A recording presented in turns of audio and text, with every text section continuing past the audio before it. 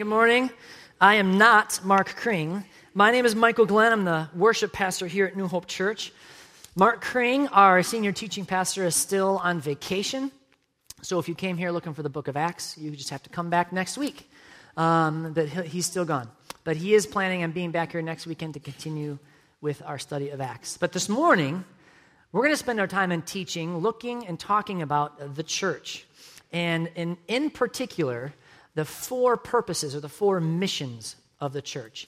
Now, if you would take out your bulletin for me, go ahead and take that out. On the front cover of your bulletin, the very front, along the left side, in that white little strip on the side, you will see printed there the four purposes or the four missions of the church: learning, loving, worship, and prayer.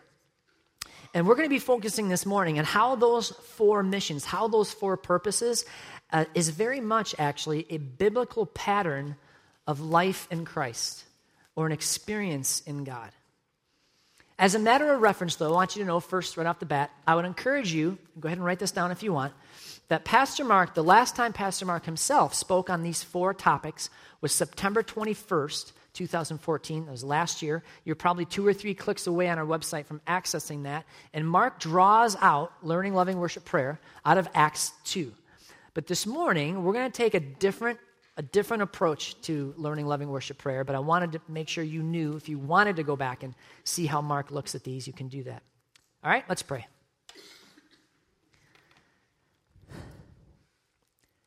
Dear Lord, we thank you for bringing us here together, and all of us here, myself included, we all sit under the authority of what you say, the authority of your word. So, Lord, we ask that we would receive your truth based upon who you are and the authority you have and not me. And we also pray, Lord, that our minds would be open and our hearts would be soft to receive what your words have in store for us, because they do not fail. We pray this, Jesus, in your name, and all God's people said, amen. So the church, the first thing we need to do is look at what the word church, where that comes from. So when you're in your New Testament and you're reading through your Bible and you see the word church, let's look at the word that's translated into that word for a little more meaning here, all right? The word, and the Greek word, is ecclesia, an assembly or religious congregation. The word translated church in the English Bible is ecclesia. This word is the Greek words kaleo, which means to call, with the prefix ek, out. Thus, the word means the called out ones. The church is the called out ones. It's a term that identifies a group, recognizes the individual, but emphasizes the work of Christ. Called out ones identifies a group, recognizes the individual, and emphasizes the work of Christ. So I've called my message The Church and I, because that slightly different approach I'm talking about is I want us to look at these four purposes from a very personal point of view. I want to answer this question: what do the purposes of the church have to do with me? With me. So we're going to draw out learning, loving, worship, prayer, and we're going to make it personal. Because if the church is the called out ones, then I think we have every right to look at the church from one's perspective. So how did this all get started? How did the church get started? Well, there's a passage in the Bible I'm going to take you to, and this passage was a passage written to leaders of churches, okay? So, but in this instruction to church leaders, the author of this part of the Bible references how the church got its start. Where does this all come from? You ready? Acts chapter 20. Pay careful attention to yourselves and to all the flock in which the Holy Spirit has made you overseers, to care for the church of God, which he obtained with his own blood. The church was bought with the very life of the Son of God. It was bought with his blood. This reference to the purchase of the church by the blood is a reference to what we call the gospel, or the good news of Jesus. So let's take a minute and talk about the gospel. We'll start at Romans 5, chapter 8. But God showed his love for us in this: while we were yet sinners, Christ died for us. Everything that needs to be done for you to enjoy an eternity with God in heaven has already been done for you, save one thing: you responding to the call. Responding to the call of repentance. And now what is repentance? Basically, it's this: you giving up your life in exchange for the eternal and the immeasurably valuable life of Christ. Jesus died so God could punish every wicked thought, every wicked word, and every wicked action. And in punishing wickedness in Jesus, our wickedness in Jesus, God's justice is satisfied. It's satisfied to all who respond to the call. Let me put it this way. Nobody's perfect, right? We've all heard that said 100 times. Everybody agrees with that. If nobody's perfect, that means everybody will have to give an answer to God for what they have done. Everybody. But if you receive Jesus, if you respond to the call, your answer to what you have done will be Jesus. He'll be your answer. What he has done, his righteousness, his goodness, his holiness will be credited to you. And then you will get to enter and enjoy and worship and live in the light of your eternal King forever and ever. So the ones who respond and receive Jesus are his church. The ones who respond to Jesus are his church. And he calls you as you are, at times just like now, through people just like me. Respond to the call. That Jesus would leave heaven, empty himself, be killed by the hands and the hatred of the very people that he came to save. When you ever hear somebody say, the love of God in Christ Jesus, sometimes we say it like it's on the side of a mug or something, right? But that's what we're talking about. Jesus coming, dying for us so that we can receive him, receive the call of repentance, and be assured of eternal life. So without Jesus dying, and without Jesus rising, there is no call and there is no church. Without Jesus dying, without Jesus' resurrection, there is no call and there is no church. So everything we're about to talk about here, and I think all of this is quite awesome, it was bought and paid for at an incomprehensible cost. That is the cost of the life of the Son of God. That's an amazing love, isn't it? Christ loves his church. He loves his church. In the Bible, the church is called the bride of Christ. So in understanding what the bride of Christ is, we're going to look at a passage of Scripture that's actually written to real husbands, guys like me, okay? And so we have this passage of Scripture that's written to husbands, but in it, the author explains a whole lot about how Christ looks and what he does with his church, okay? So here we go, Ephesians 5, verse 25 to 27. Husbands, love your wives. Now, interestingly enough, that's it. The rest of this verse is actually an explanation of how Jesus and his church relate to one another. Now, every time I've heard this passage taught, correctly, of course, is that's how it's received. But what I want us to do right now is I want us to sweep aside all the husband-wife stuff that we're familiar with, and we're just going to focus in on what we learn about the bride of Christ in the rest of this passage, okay? So here we go. Husbands, love your wives, as Christ loved the church and gave himself up for her. We just talked about that he might sanctify her, having cleansed her by the washing of water with the word, so that he might present the church to himself in splendor, without spot or wrinkle or any such thing, that she might be holy and without blemish. So Jesus' desire for us is that he would sanctify us. And the definition of that churchy word is right in the following words in the next phrase. The definition of sanctification is cleansing.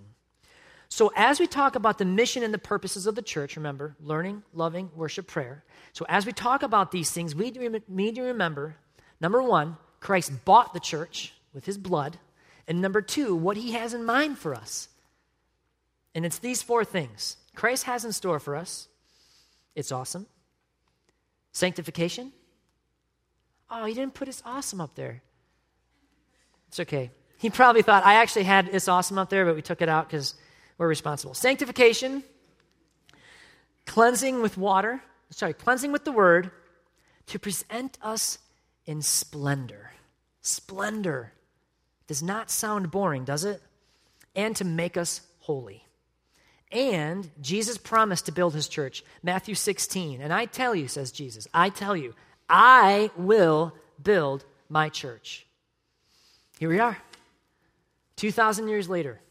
2,000 years later. The words of Jesus do not go undone. Amen? All right, so here we go.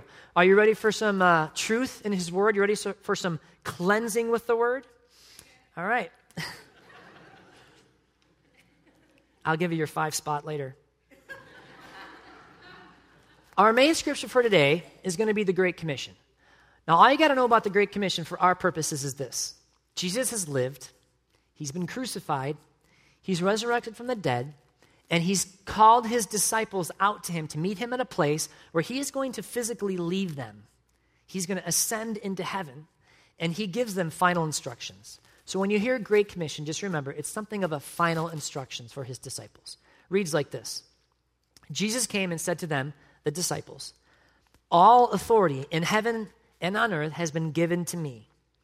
Go therefore and make disciples of all nations, baptizing them in the name of the Father and of the Son and of the Holy Spirit, teaching them to observe all that I have commanded you.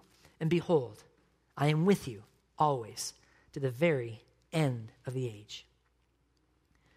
So if Jesus isn't God, he's either wicked or certifiably insane. Because look at that first statement. All authority in heaven and earth has been given to me. If you go around telling enough people that, they are going to put you away. All right? I'm just warning you. But it's true. He said it. So all we're going to do with that statement is just say amen together. So all authority in heaven and earth has been given to Christ. Amen. Go therefore. In other words, because Jesus has all of this authority, because he has it, he's sending us. What is he sending us to do? To make disciples.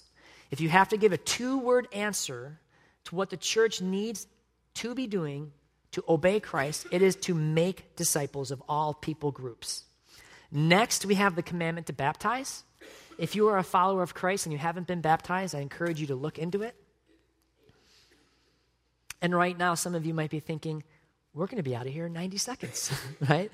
No, we're going to spend the majority of our time in verse 20. We're going to be drawing out learning, loving, worship, prayer from verse 20 of the Great Commission. So let's get started. And the very first word, there you have it. Very first word of verse 20 is teaching. The first purpose and mission of the church is to teach. 1 Timothy chapter 3. The household of God, which is the church of the living God, the pillar and support of the truth. The truth is taught, it's learned, it's held up, it's supported, it's not decided upon, and it's not the agreement of a group of people, all right? So I'm going to step away from my Bible notes there and got to get something off my chest, okay? So the Bible cannot be something we decide upon. So it's like this. Oh, you decide that this is the truth. You're calling it the truth, okay? You're saying this is the truth, okay? But those two things aren't the same thing. So in other words, it can't be the truth.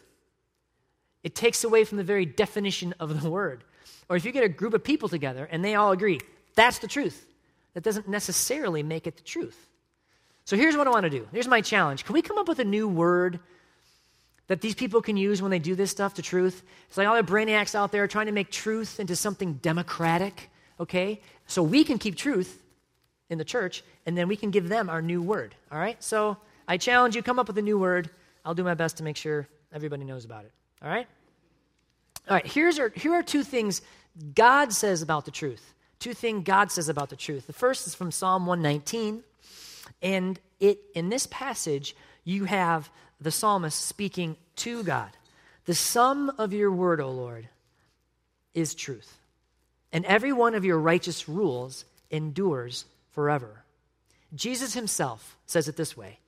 Jesus said, I am the way and the truth and the life. No one comes to the Father except through me. I love Jesus' style. I just love Jesus' style. Because if you were to ask Jesus, Jesus, what is truth? His answer would be, I am. I am the truth. All right, now when I started meeting with Pastor Mark and the early part of the church, and it became apparent to me that a big part of my life was going to be helping lead all of us in worship, I made an effort to just clean the slate of my understanding of worship. I just wanted to kind of erase everything that had gotten in there and return to the Bible with some good teaching and just start again in understanding what the Bible has to convey to me about worship in an effort to help us all do it the right way. The foundational principle that the starting point of that effort, the very foundation is this, okay? God initiates, God establishes, and God governs relationship with his people. God initiates, God establishes, and God governs relationship with his people. Now, we established earlier that we don't get to decide the truth. It can't work that way, otherwise it's not the truth. So here's an implication of that. Hi, God, I'm going to get to you the way I'd like to. God says, no, you're not. You're going to approach me the way I tell you. I like doing things like I do to feel spiritual and have my experiences, so I'm going to, no. Let me tell you, let me reveal to you how you need to approach me, all right? And this means, very important part of this, a relationship with God is not self-made. A relationship with God is not self-made. So the way that we are spiritual or how we experience God cannot be based on what we think it should be. It can't be based on what we think it should be. It needs to be based upon what God says it should be. Can you see how this is such an important thing to realize when you're planning and leading worship? Because if you're not careful, worship will just become what you want it to be. Oh, this feels good. I like that song. Would you hold my hand? Right? So in the same way, we need to move forward looking to God reveal his truth to us. Now, straight up, I think the notion of a self-made relationship with God is ridiculous. And I don't even need a Bible to make my point, okay? I want you to think of one single relationship that you have with one other real person. Has to be a real person now. One relationship with one other real person where you and you alone get to decide everything about how that relationship works. If you're honest with yourself, the answer is there isn't one. So what makes us think that we can do that with God? If there was ever a relationship that might be a bit one-sided, might it be our relationship with God? This is the reason teaching leads for the church. All of what I just communicated was to make that point. Teaching needs to lead. Teaching is the lead-off batter for the church. Because this is important. If we go wrong with the truth, if we go wrong in the teaching of the truth, if we go wrong here, we're going to go wrong everywhere. We need to learn how to love. We need to learn how to worship. And we need to learn how to pray God's way. God's way. All right. But our bulletin doesn't say teaching loving worship prayer, does it? It doesn't say teaching loving worship prayer. It says learning. So in order to get some insight on why it's learning and not teaching, we need to go a few more words into our Great Commission scripture verse for the day here. So teaching them, Jesus is commanding the church to teach them, the disciples, to observe all that I have commanded you. Teaching serves a purpose. I'm going to say that again. Teaching serves a purpose. The church does not teach for teaching's sake, okay? And in order for us to grasp what Jesus is saying here about teaching them to observe, we need to look at this word observe a little bit. And You may have grown up reading the scripture verse, like I did, in a translation that read, teaching them to obey all that I've commanded you. And that might actually help you understand it a little more, but observe is actually a better word. And I want to help us understand why. This word observe is this definition. It means to guard. It means to protect. It means to preserve. So to preserve or to guard or protect. Now, I really wrestle understanding what that means in that scripture verse, but I think I can help us out, okay? So first, let's talk about what it doesn't mean. So when you think of observing the commandments of Christ, let me tell you what it doesn't mean. It doesn't mean observe as in I observe a full moon, like I see it, okay? We don't see the commandments of Christ, we don't observe them by just seeing them, all right? It doesn't mean also, and this is the scarier one, it doesn't mean to observe in the sense of gaining understanding, all right? Some of us run businesses. Maybe you have managers, and your sales is going down, and you're observing conflict. You're observing dysfunction in your management system that's causing things to go wrong in your company. That's not what this means either. Doesn't mean to observe in that fashion. This is what it means to observe the commandments of Christ, the best that I know how to communicate it. You ready? It's how you observe Christmas. It's how you observe Christmas. Well, how do you observe Christmas? I can tell you what I do. I put like 4,000 lights on my house. All right? I got this tree outside of my house, and we took all the lights down this year and counted them up. I mean, it was over 2,000 lights. We get a tree. We sing songs. We gather together. We make presents. We decorate the whole house. We have church services in here on Christmas Eve, whether we have power or not. This, and what are we doing? We're preserving Christmas. We're protecting it by doing it. We're preserving the preciousness, the glory, the beauty, the majesty of Christmas by continuing to do things for the event. And this is how we observe the commandments of Christ. It's kind of convicting, isn't it? I mean, wouldn't it be a lot easier if we could just see the commandments? Hold back. Hold back. Whoever would be great among you must be your servant. Whoever would be the first among you must be your slave. Back away from the commandment, everyone. Safety first.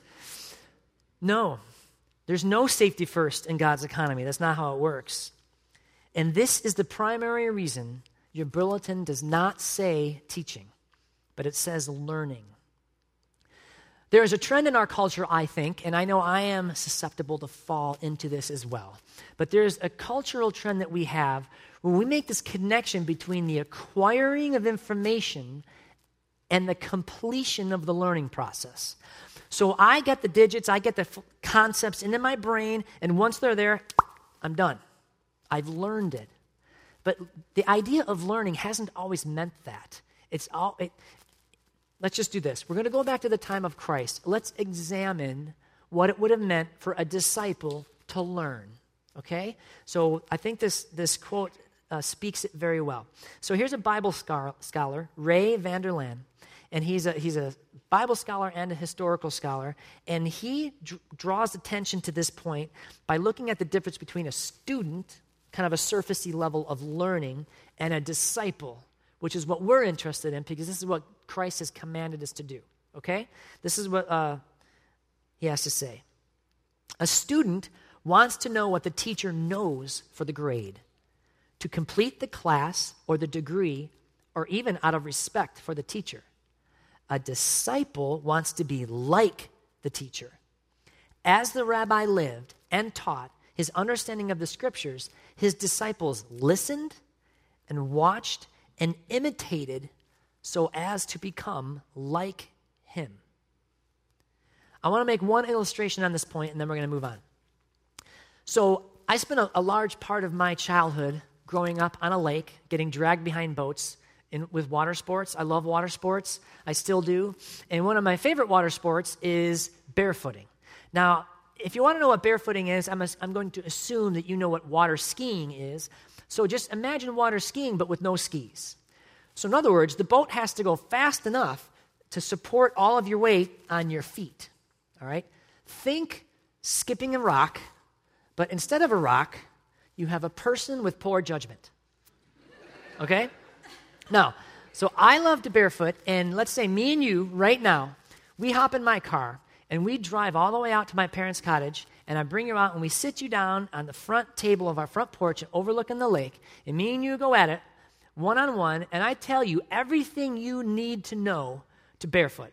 I tell you how to hold the handle. I'll tell you where to look. I tell you how I'm going to drive the boat. I tell you what you need to wear. And if I'm a friend, I might even tell you how much it's going to hurt the first time you fall. Okay? And we get it now. We're on the same page. I get it. You understand it. It's all in there. Then you pack up your stuff and you drive back.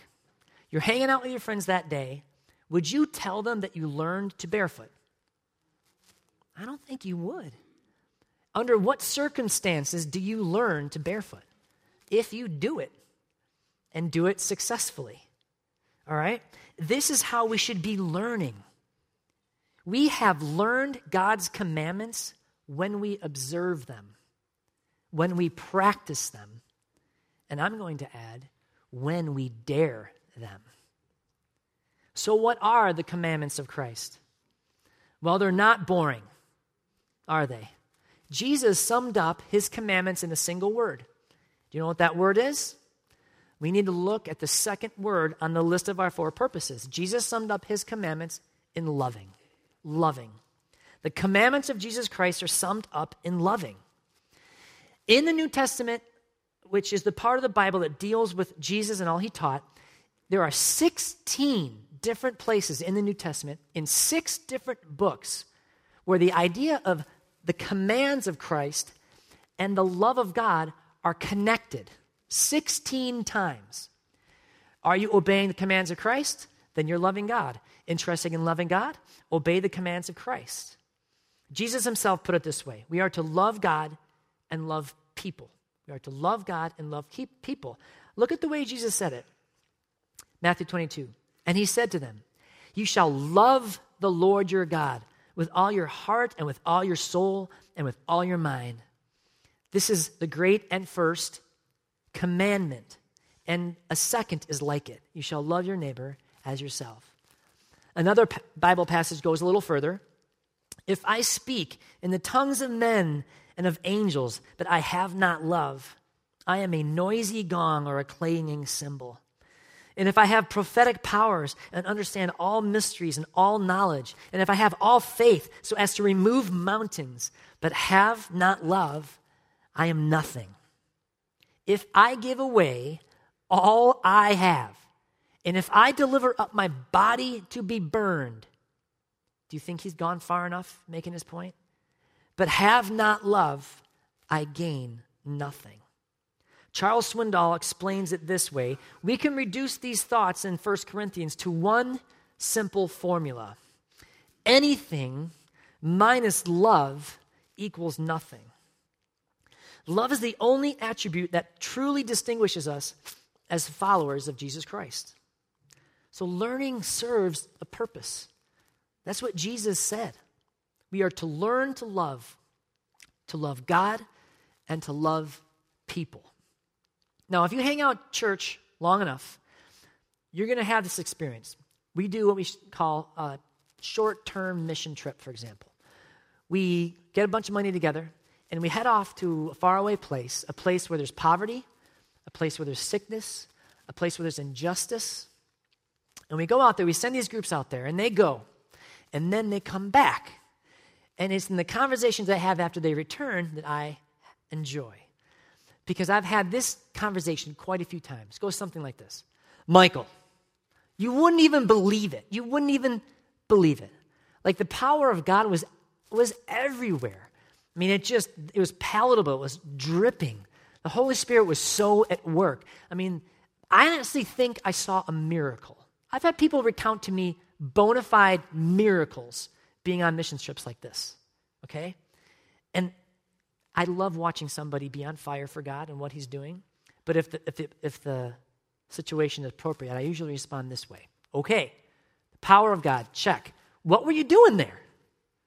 Oh, Well, we were taking care of widows. We were feeding hungry people. We were putting clothes on people that didn't have enough. We were standing up for people who couldn't stand up for themselves. And I say lovingly, what did you expect was going to happen? What did you expect was going to happen? When, church, when we lean into the Word of God, we will see the power of God. And my favorite part when people come back from these mission trips is this. They come to a worship service. And I love that. Our missionaries come back, and you know what? They usually sit a little closer. No offense to everybody sitting in the back. That's what I mean. They usually sit a little closer. They sing a little louder. They shoot their hands up a little easier. And on their face is an authentic glow of gratitude, of humility, and of sheer joy of having witnessed firsthand the power of God. And you know what they do? It's the third word in your bulletin. They worship. The third mission and purpose of the church is they worship. Look, remember a barefooting analogy there we had when you came up with me and I taught you everything you needed to know about barefooting, but you didn't go on the water? Do you know what you miss when you don't go out on the water? Do you know what you miss if you don't go out on the water? The thrill of it. The thrill of it. It's the same way with God. If you're understanding God, okay, but you're not abiding in Him, you're not leaning into Him, you're not trusting Him, you're not just pouring into Him, you're going to miss the thrill of Him. If you're understanding God, but you are not leaning into Him, abiding in Him, pursuing Him, you're going to miss the thrill of Him. And I fear there's too many of us missing the thrill of life with God. You are the light of the world. A city on a hill cannot be hidden, nor do people light a lamp and put it under a basket, but on a stand, and it gives light to all in the house. In the same way, let your light shine before others so that they may see your good works and give glory to your Father in heaven. This is Jesus describing our mission trips 2,000 years before they happen. So living your faith, living it into the promises and into the power of God, puts you in the front row of the greatest demonstration of power the world has ever and can ever know, the power of God working through you. These words of God, these promises of God, do not fail. Love never fails. Love never fails. So I have to do this now. Love your wives. Respect your husbands. Honor your parents. Do not worry about what you're going to wear. Be born again. Abide in Christ. Seek first His kingdom, and the world will see and give glory to God. And for those who would respond to the call, will even worship Him. They'll worship Him. So if this all sounds like crazy talk to you, I'm glad you're here. Maybe you don't feel you've had an experience or what we would call a revelation of Jesus Christ that would make you want to say these kinds of things. I am glad you're here. So if you don't mind, I'd like to take a few minutes and just tell you a little bit about Jesus, a little bit about this guy. Jesus. Well, He performed His first miracle, stating at the time, by the way, that He wasn't planning on performing His first miracle. He performed His first miracle to simply help out a friend keep a party going. He spoke the kindest words to the most despised people. He put people's lives back together that had been hopelessly broken. Kids loved Him, but the power-hungry and the self-righteous hated Him. He absolutely confounded the most brilliant minds of His time, and He was yet 35. He wasn't yet 35 years old. He preached and traveled and ministered with such energy and passion that He once slept through a raging storm on a lake in an open-bowed boat. And when he woke up, he commanded the storm to stop, and it did. He fed hungry people so much food, there were baskets and baskets left over. He once stood in front of an angry crowd of his enemies, and asked if anyone could accuse him of a single sin. And no one could. He made and kept friends with prostitutes and criminals and hypocrites and cowards. And for all this, we killed him. But it was all part of the plan. He's not dead anymore. Now, he hangs out in hospitals. He stands with the lowest and the least, and he sits in firm authority over the greatest and the strongest. He seeks out and saves people. He breathes life into people, brings people back from the dead. I think we fail to see Christ at work in the world, not because he isn't working anywhere, but because he is working and he is at work everywhere. Jesus said, I'll build my church. He said, everyone's going to hear this gospel of mine.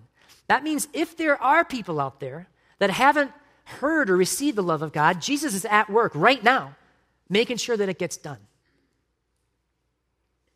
Breathing life. I have a grandfather who was a bona fide World War II hero. And I regret that I did not have the maturity to spend more time with him and talking with him and listening to him. All of my grandparents, for that matter, they were all wonderful people, and all of them are now gone.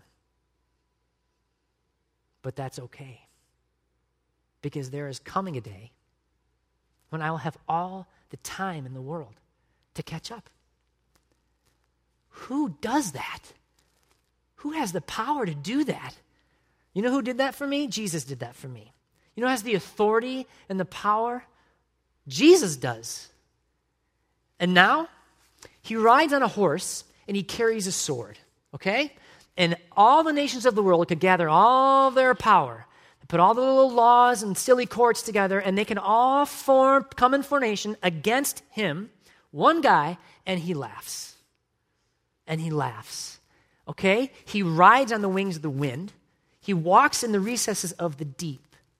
His name is tattooed on his thigh. Who does that? I love that. It's my name right there.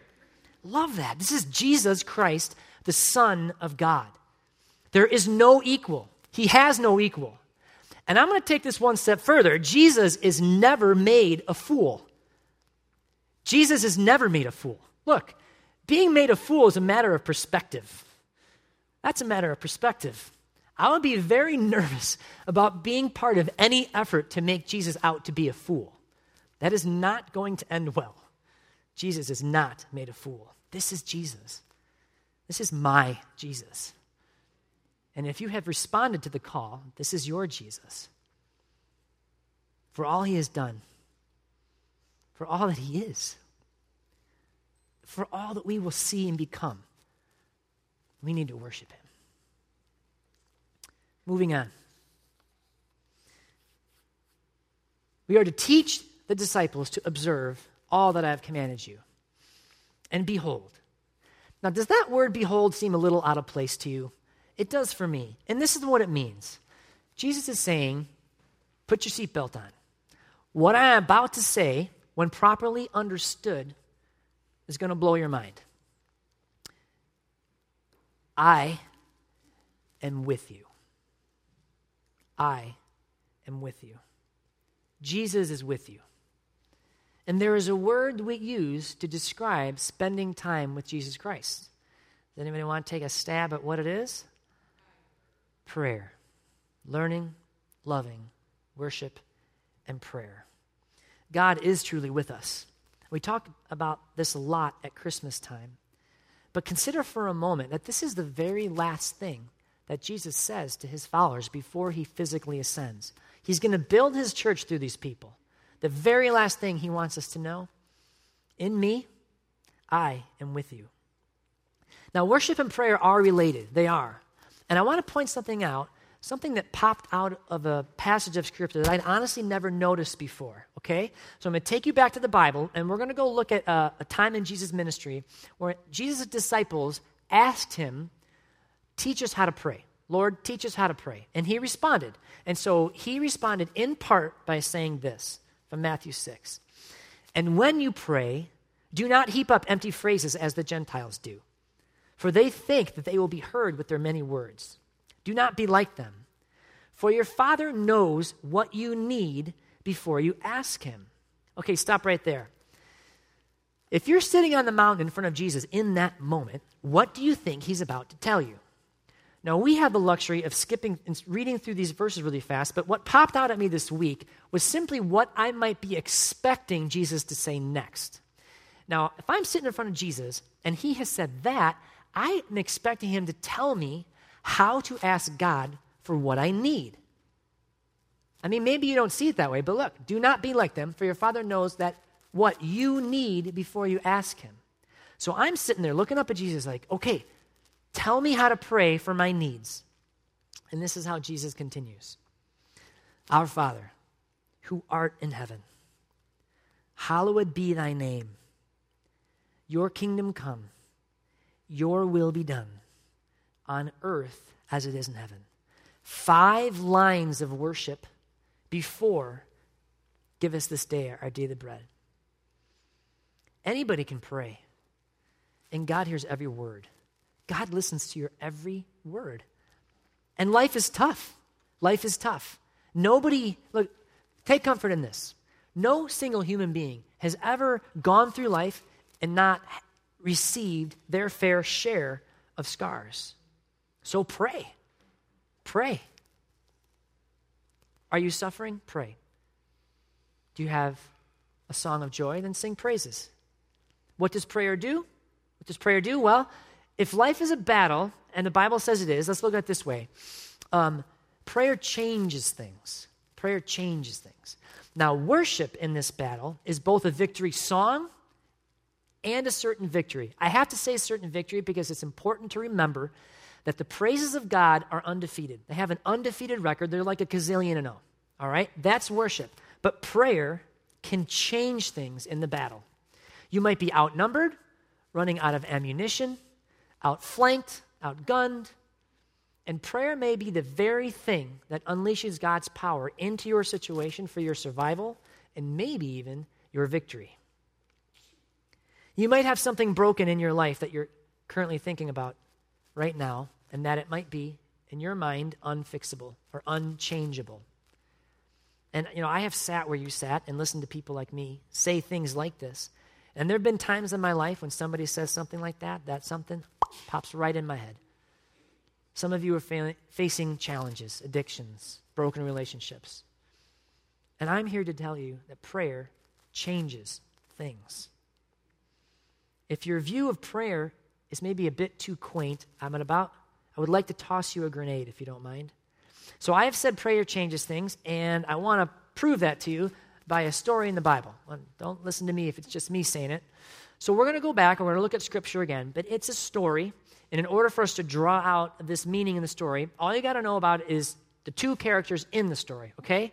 The first character is Hezekiah. Hezekiah is the king of Israel. And the second character is Isaiah, and Isaiah is a prophet. Now, in this context, prophet means simply one who speaks for God. Hezekiah, the king of Israel. Isaiah, God's prophet. Let's look at the story.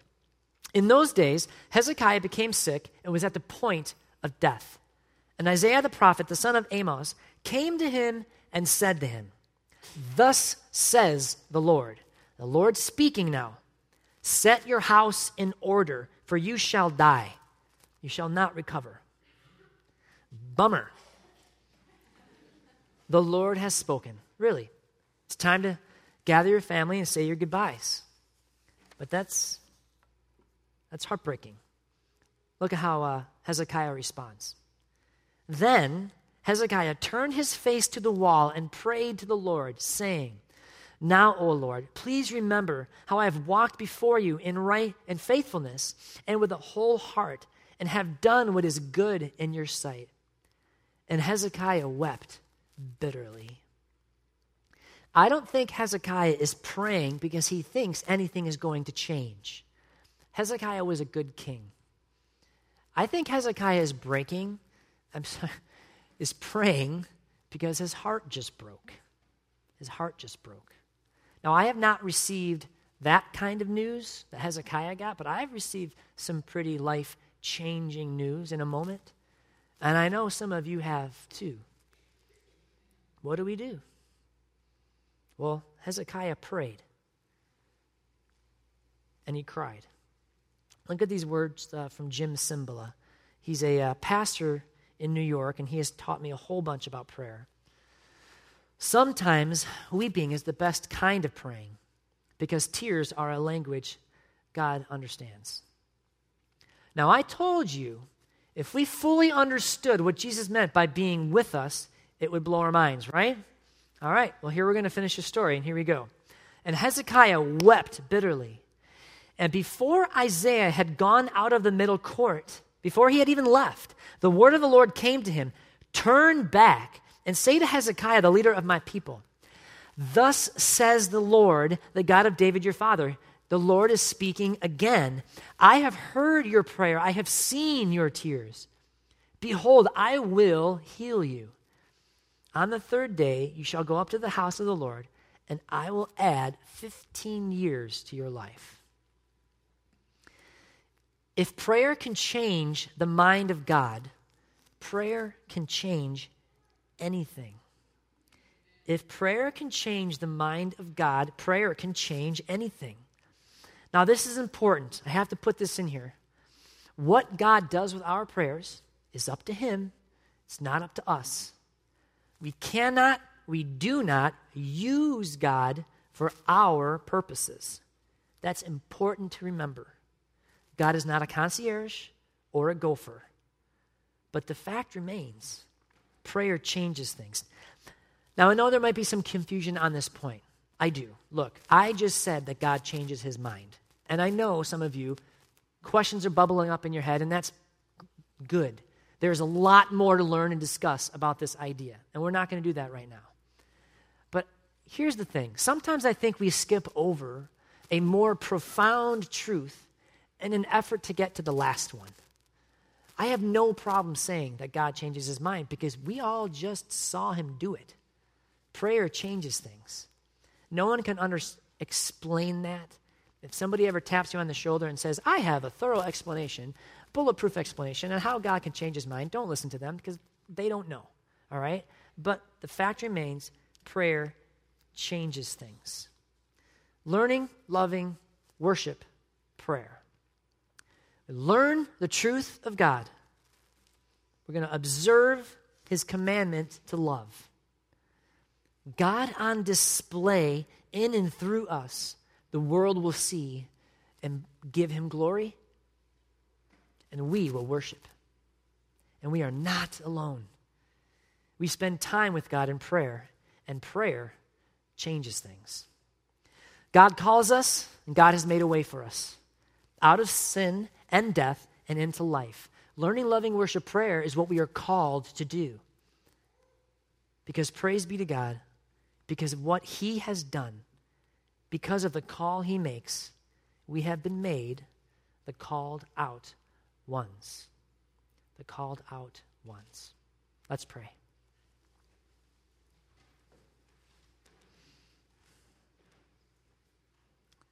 Dear Lord God, we thank and praise you.